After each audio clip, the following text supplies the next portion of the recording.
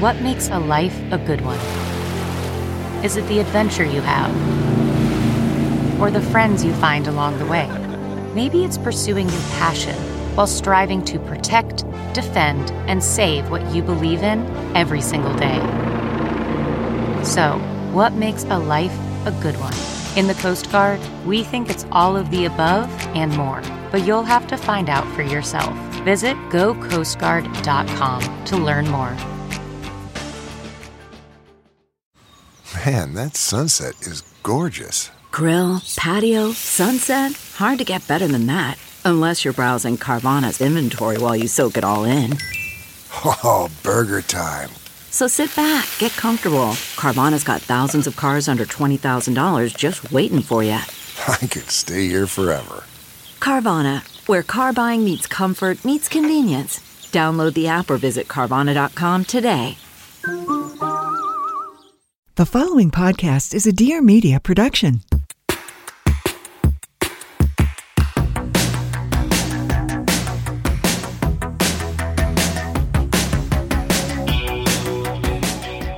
Welcome to A Thing or Two, a deep dive into stuff we think more people should know about. I'm Claire Mazur. And I'm Erica Cerullo. You might know us as the co-founders of a Kind, the co-authors of Work Wife, or just two women who feel so strongly about their relationship that they own the domain claireanderica.com.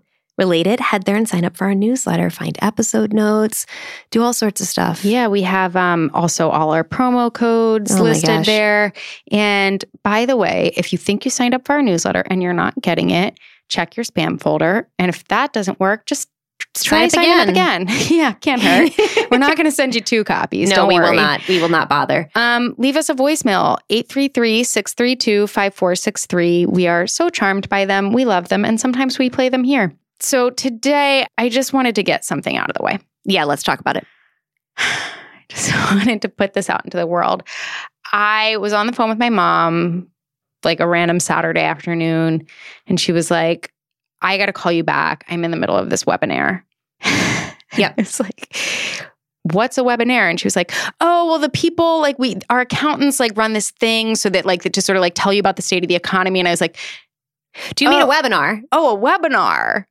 And she was like, oh, is that how you pronounce it? And I was like, yeah. Well, where's the air part coming from? And I was like, it's like a seminar, but it's a webinar. And there was a whole, she thought that Webonair was, I obviously thought she was just like, oh, like debonair. It's spelled similarly, which it's not. But yeah, I was like, yeah, Webonair rhymes with debonair. No, she was like, it's like web on air.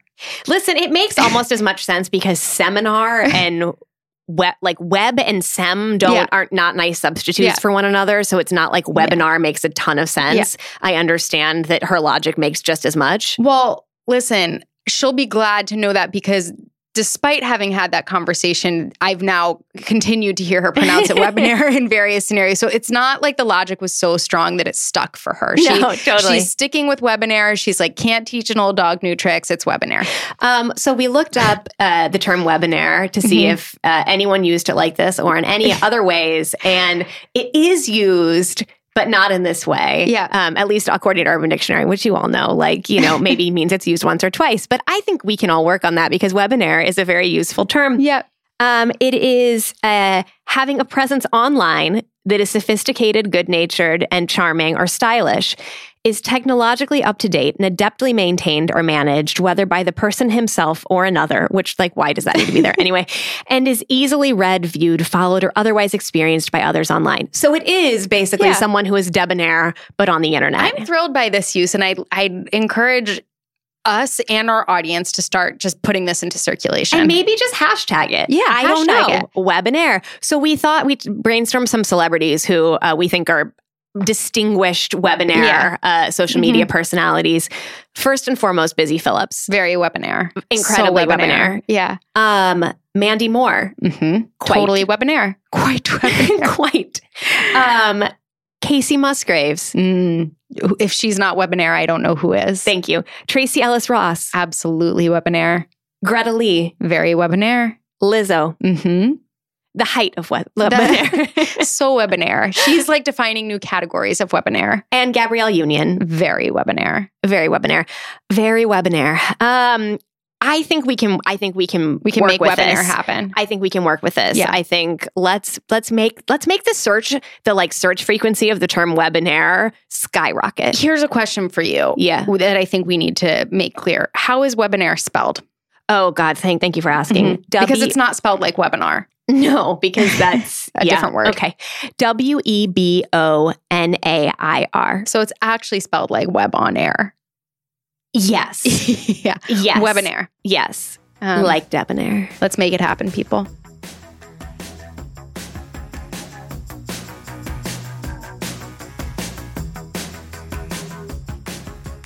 Thank you so much to CauseBox for sponsoring today's episode. CauseBox is a quarterly subscription box curated by women for women that is filled with all sorts of amazing products and brands that are ethical, sustainable, and have a positive mission to give back and make the world better. Every CauseBox is limited edition and comes with 6 to 8 full-size products. You can get everything from skincare and jewelry to homeware and accessories. Obviously, this resonates with us big time. The last 4 boxes sold out within days, which makes total sense because you get over $250 worth of products for only $50. So I got my own sample box recently, and I was genuinely so surprised at what came in this box and how much of it there was. There was a traveler tumbler, a bento box, a duffel bag, like a legit beautiful canvas duffel bag, a huge leather clutch that could definitely double as an iPad or laptop case, a really nice earring set, a new primer I'm excited to try, and a jade roller. And the thing that I really sort of pushed me over the edge for this company is that there's this beautifully done magazine in each box that tells the story and the mission behind each product in the box. It highlights the makers. I mean, this is a company after our own heart, barking up our tree, singing our song. This is so in our wheelhouse. It feels like such a great tool for discovery of new products and brands and would also make an excellent gift. And CauseBox is giving our listeners an exclusive discount. So go to www.causebox.com/athingertwo and use the code athingertwo to get your first box for 30% off. As in, you can get your first box worth over $250 for less than $39 and free shipping. Go check out CauseBox now. That's www.causebox.com/athingertwo and use the code athingertwo to get your first box for 30% off. I'm Arielle Laurie, host of the Blonde Files podcast, where every Wednesday I cover all things wellness. After nearly dying from drugs and alcohol 6 years ago, I've been on a mission to live my best, most fulfilled life, and I'm sharing everything with you. From how to achieve optimal health, well-being, and fulfillment to the best beauty tips and even cosmetic procedures, I cover it all with raw, candid conversations with experts and inspirational guests. You can follow along with everything over on Instagram at Arielle Laurie and make sure to subscribe to the show so you never miss an episode.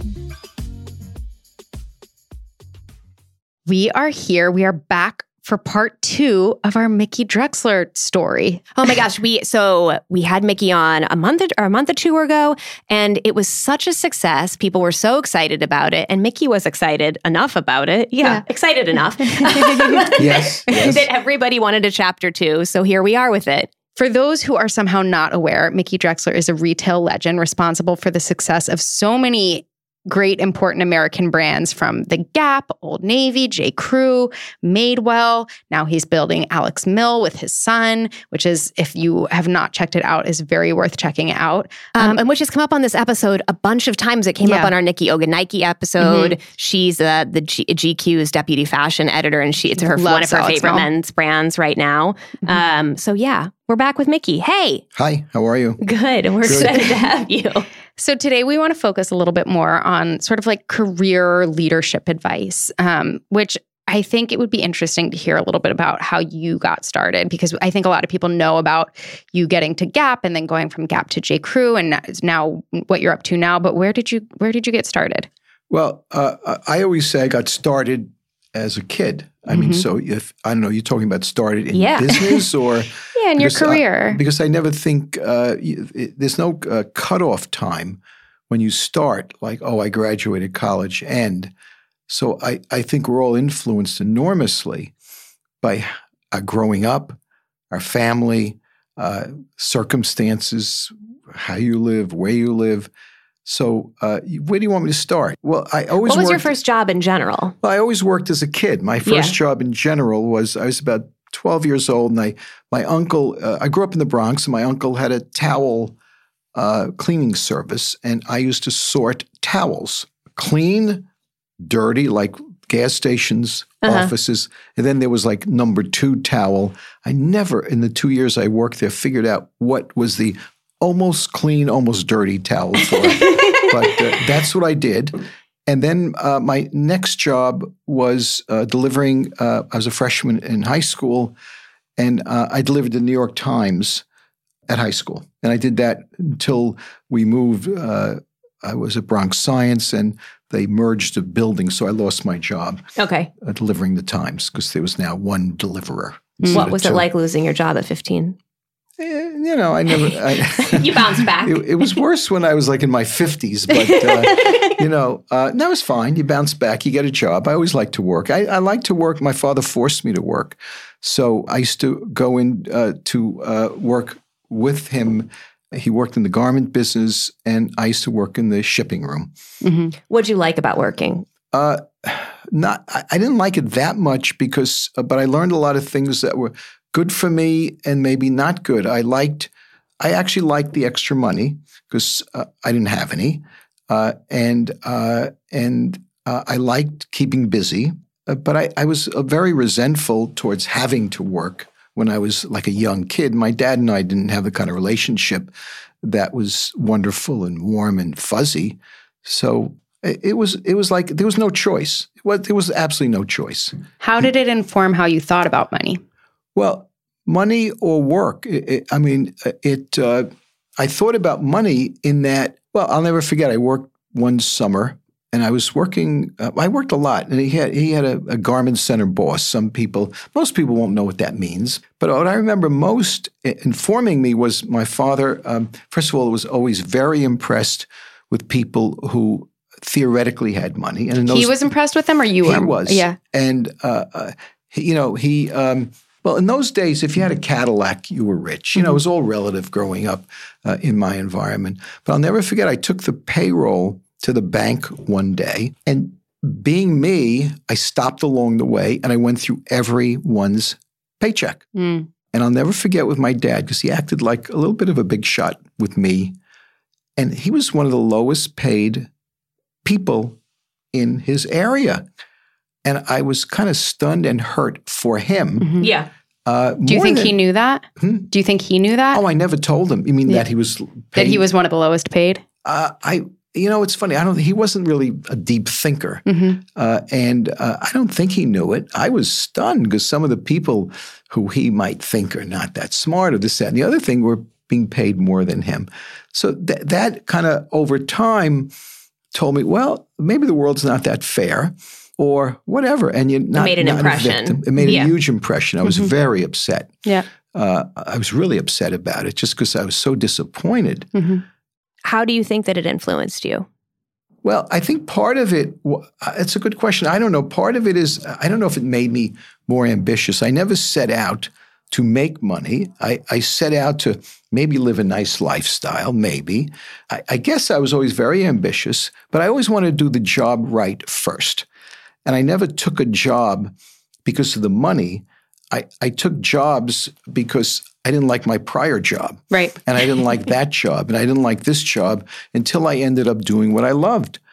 And even then, I wasn't. When was that you ended up doing what you loved? I loved running Ann Taylor. I was 35 years old. And it wasn't like a big money deal because I didn't get a huge raise. I didn't negotiate.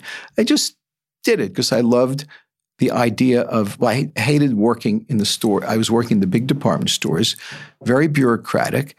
And I was looking for something, people I really admired and who I was learning from. And that wasn't, there wasn't a lot of people at all. But I always learned on my own or from Katie Murphy, who was my first person who taught me a lot of stuff about the business. She was a buyer? She was the fashion director at Bloomingdale's.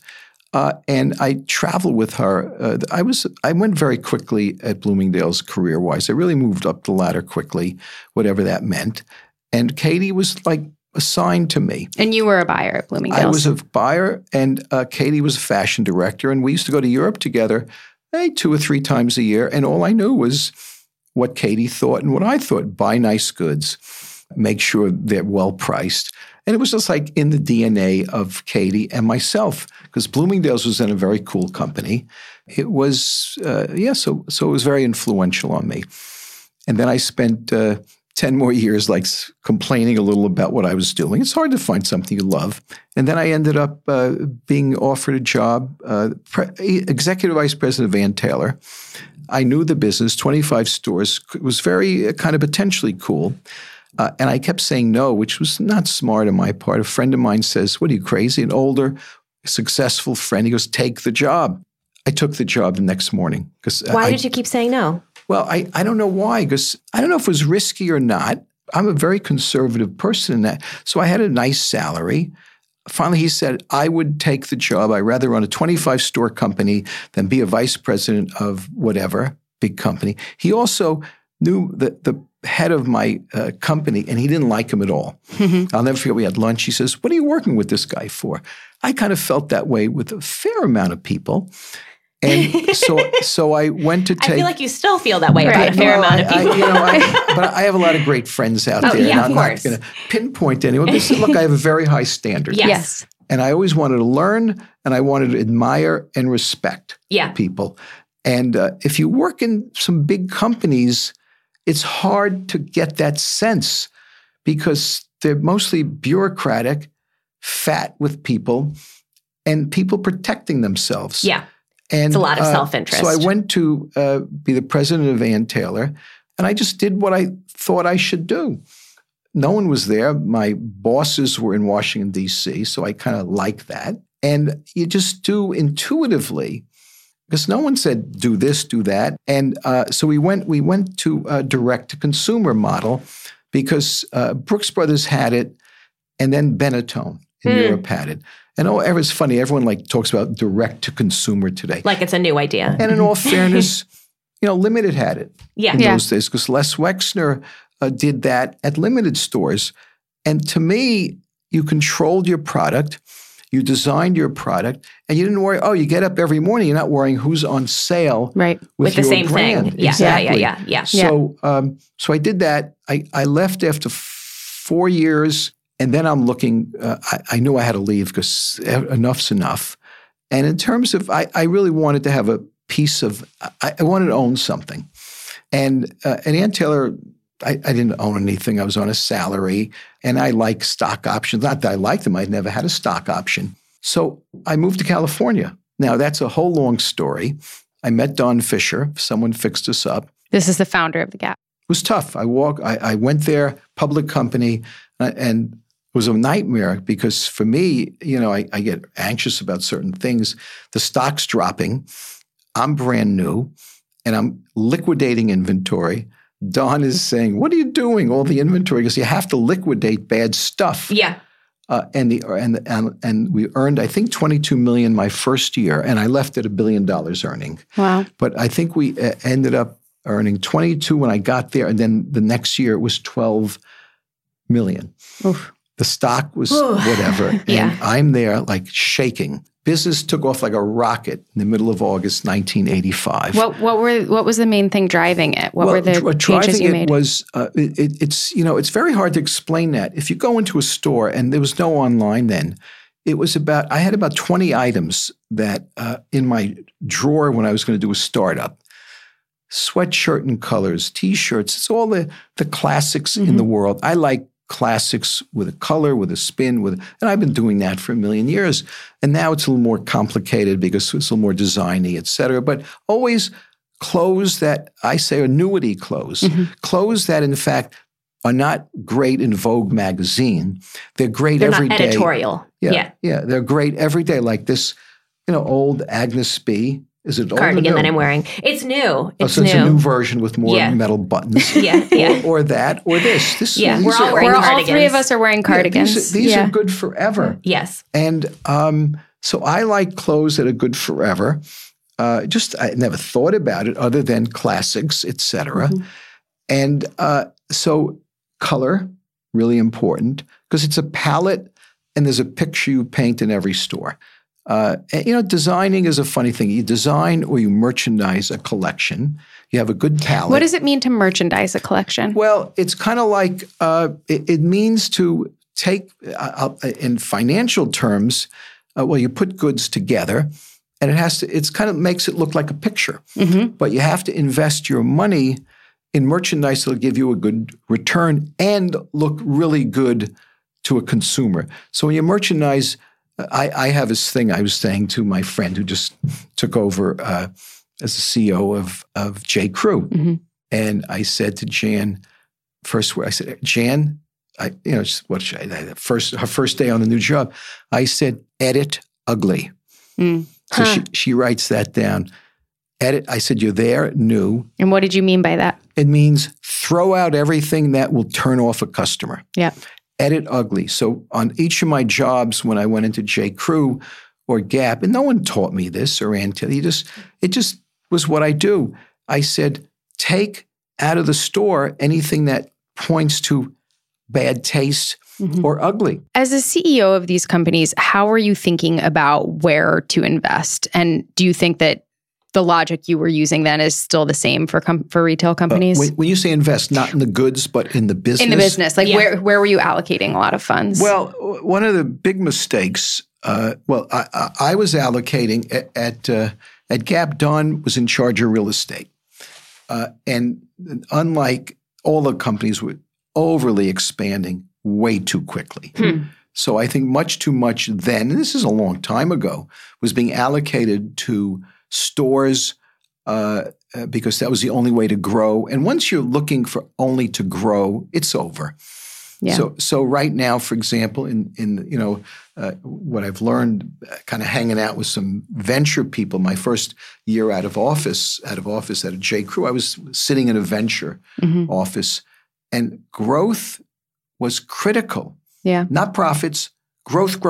Well, add the volume. Add this. There's a bigger conversation there about the venture philosophy, right? And I would say, what about profit and don't lose so much money? What about margins? But what about here's a question for you though. When you talk about Gap, investing so much in real estate then, I can remember that era, and part of Gap's brand was its ubiquity and it feeling like this omnipresent American brand. And so that's about growth, but it's also in some ways about brand positioning, right? Well, no, brand positioning is the merchandise, the emotion, and we had some brilliant campaigns. Yeah. Mm-hmm. I mean, Gap was the best store in my mall. Yeah. We grew up in those places. It's never one person. Maybe I led the symphony, but our first thing that went wild was the Individuals of Style, black and white campaign. Yes.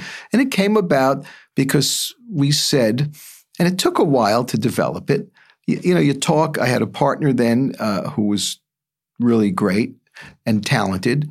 And it took a while to absorb it, say, look, I want people to be stylish and be right and wear Gap clothes along with whatever. Right. She came up, I'll never forget, in 1988. And the business was rocket before that, except in 1987, we had the crash.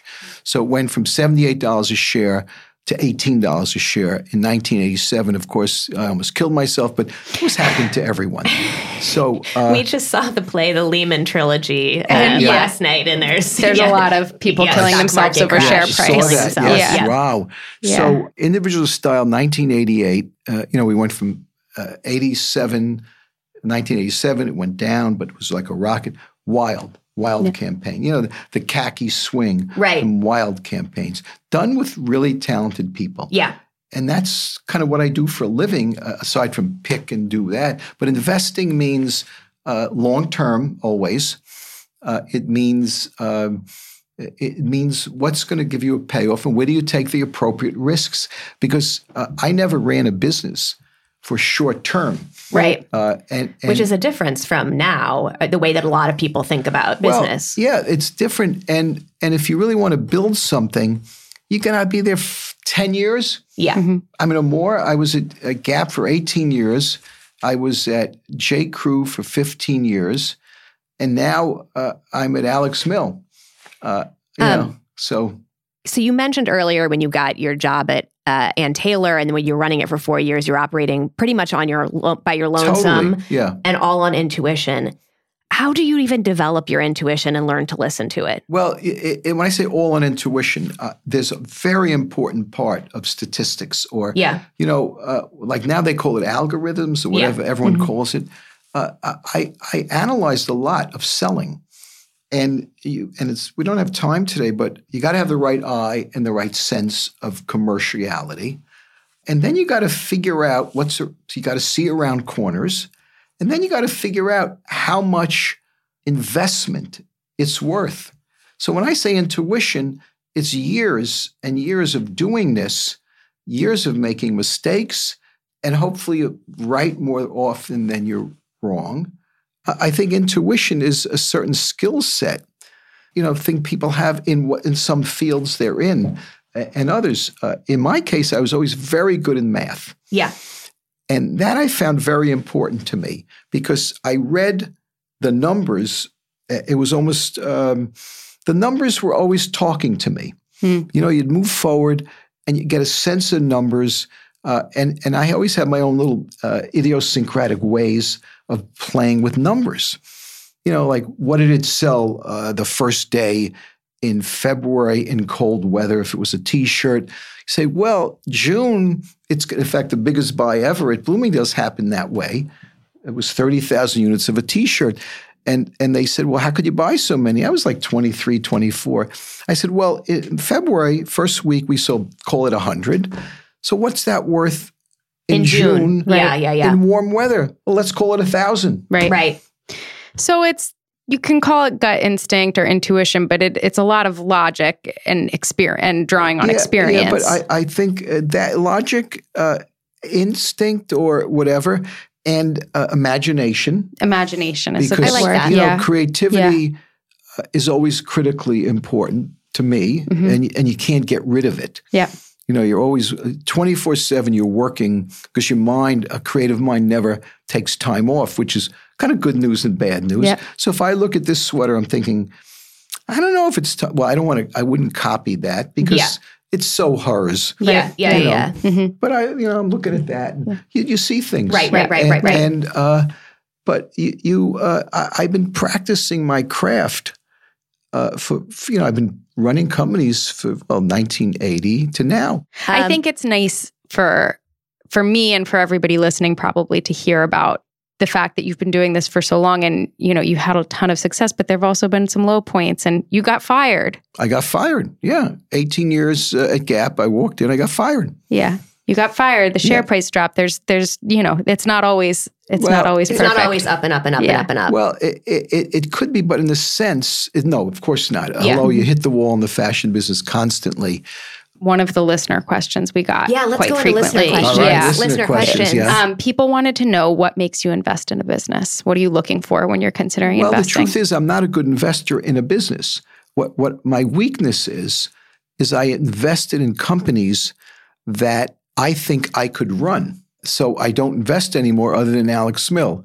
Warby Parker, I love the concept. Yeah. And but that's the only, I love the concept of Warby Parker. I love the two guys. I love the team. And I like that they were doing cheaper fashion eyeglasses. It reminded me of Old Navy actually many years ago. But I don't invest.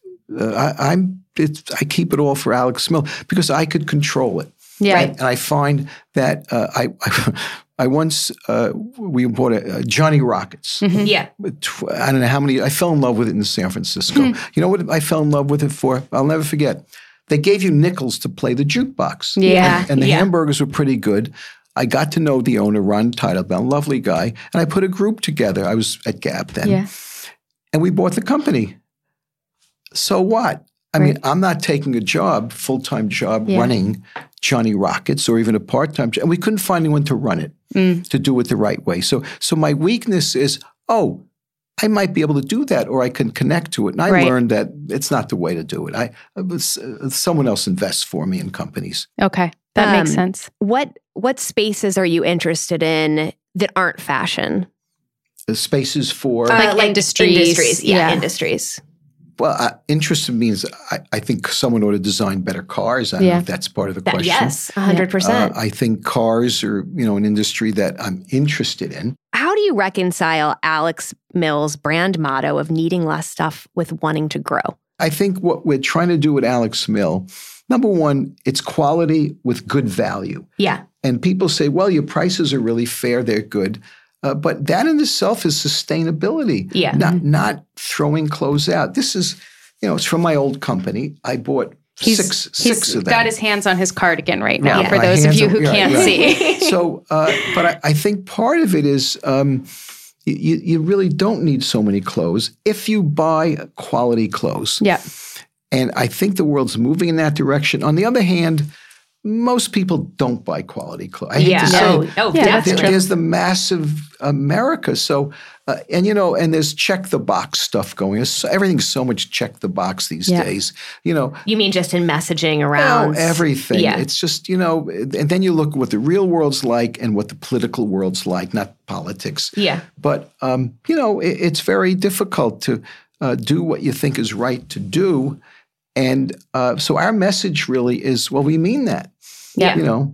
Uniform dressing. I mean, for men, it's really easy, but you guys are wearing a uniform. Yeah. We're better at it by the day. Yes. No, you're wearing classics with a twist. Yes. And the twist means not boring. It means good quality. It means not buying in certain companies and there's some very good, cheaper companies for certain categories. Which ones do you like? I would never name them here. So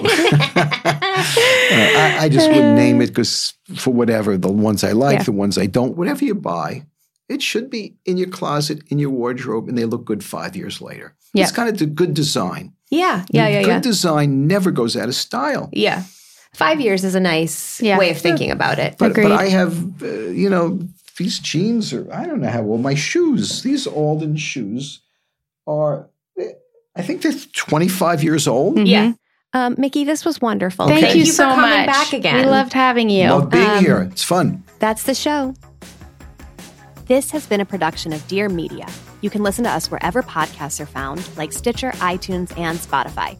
If you have ideas for the show or want to advertise, email podcast@claireanderica.com.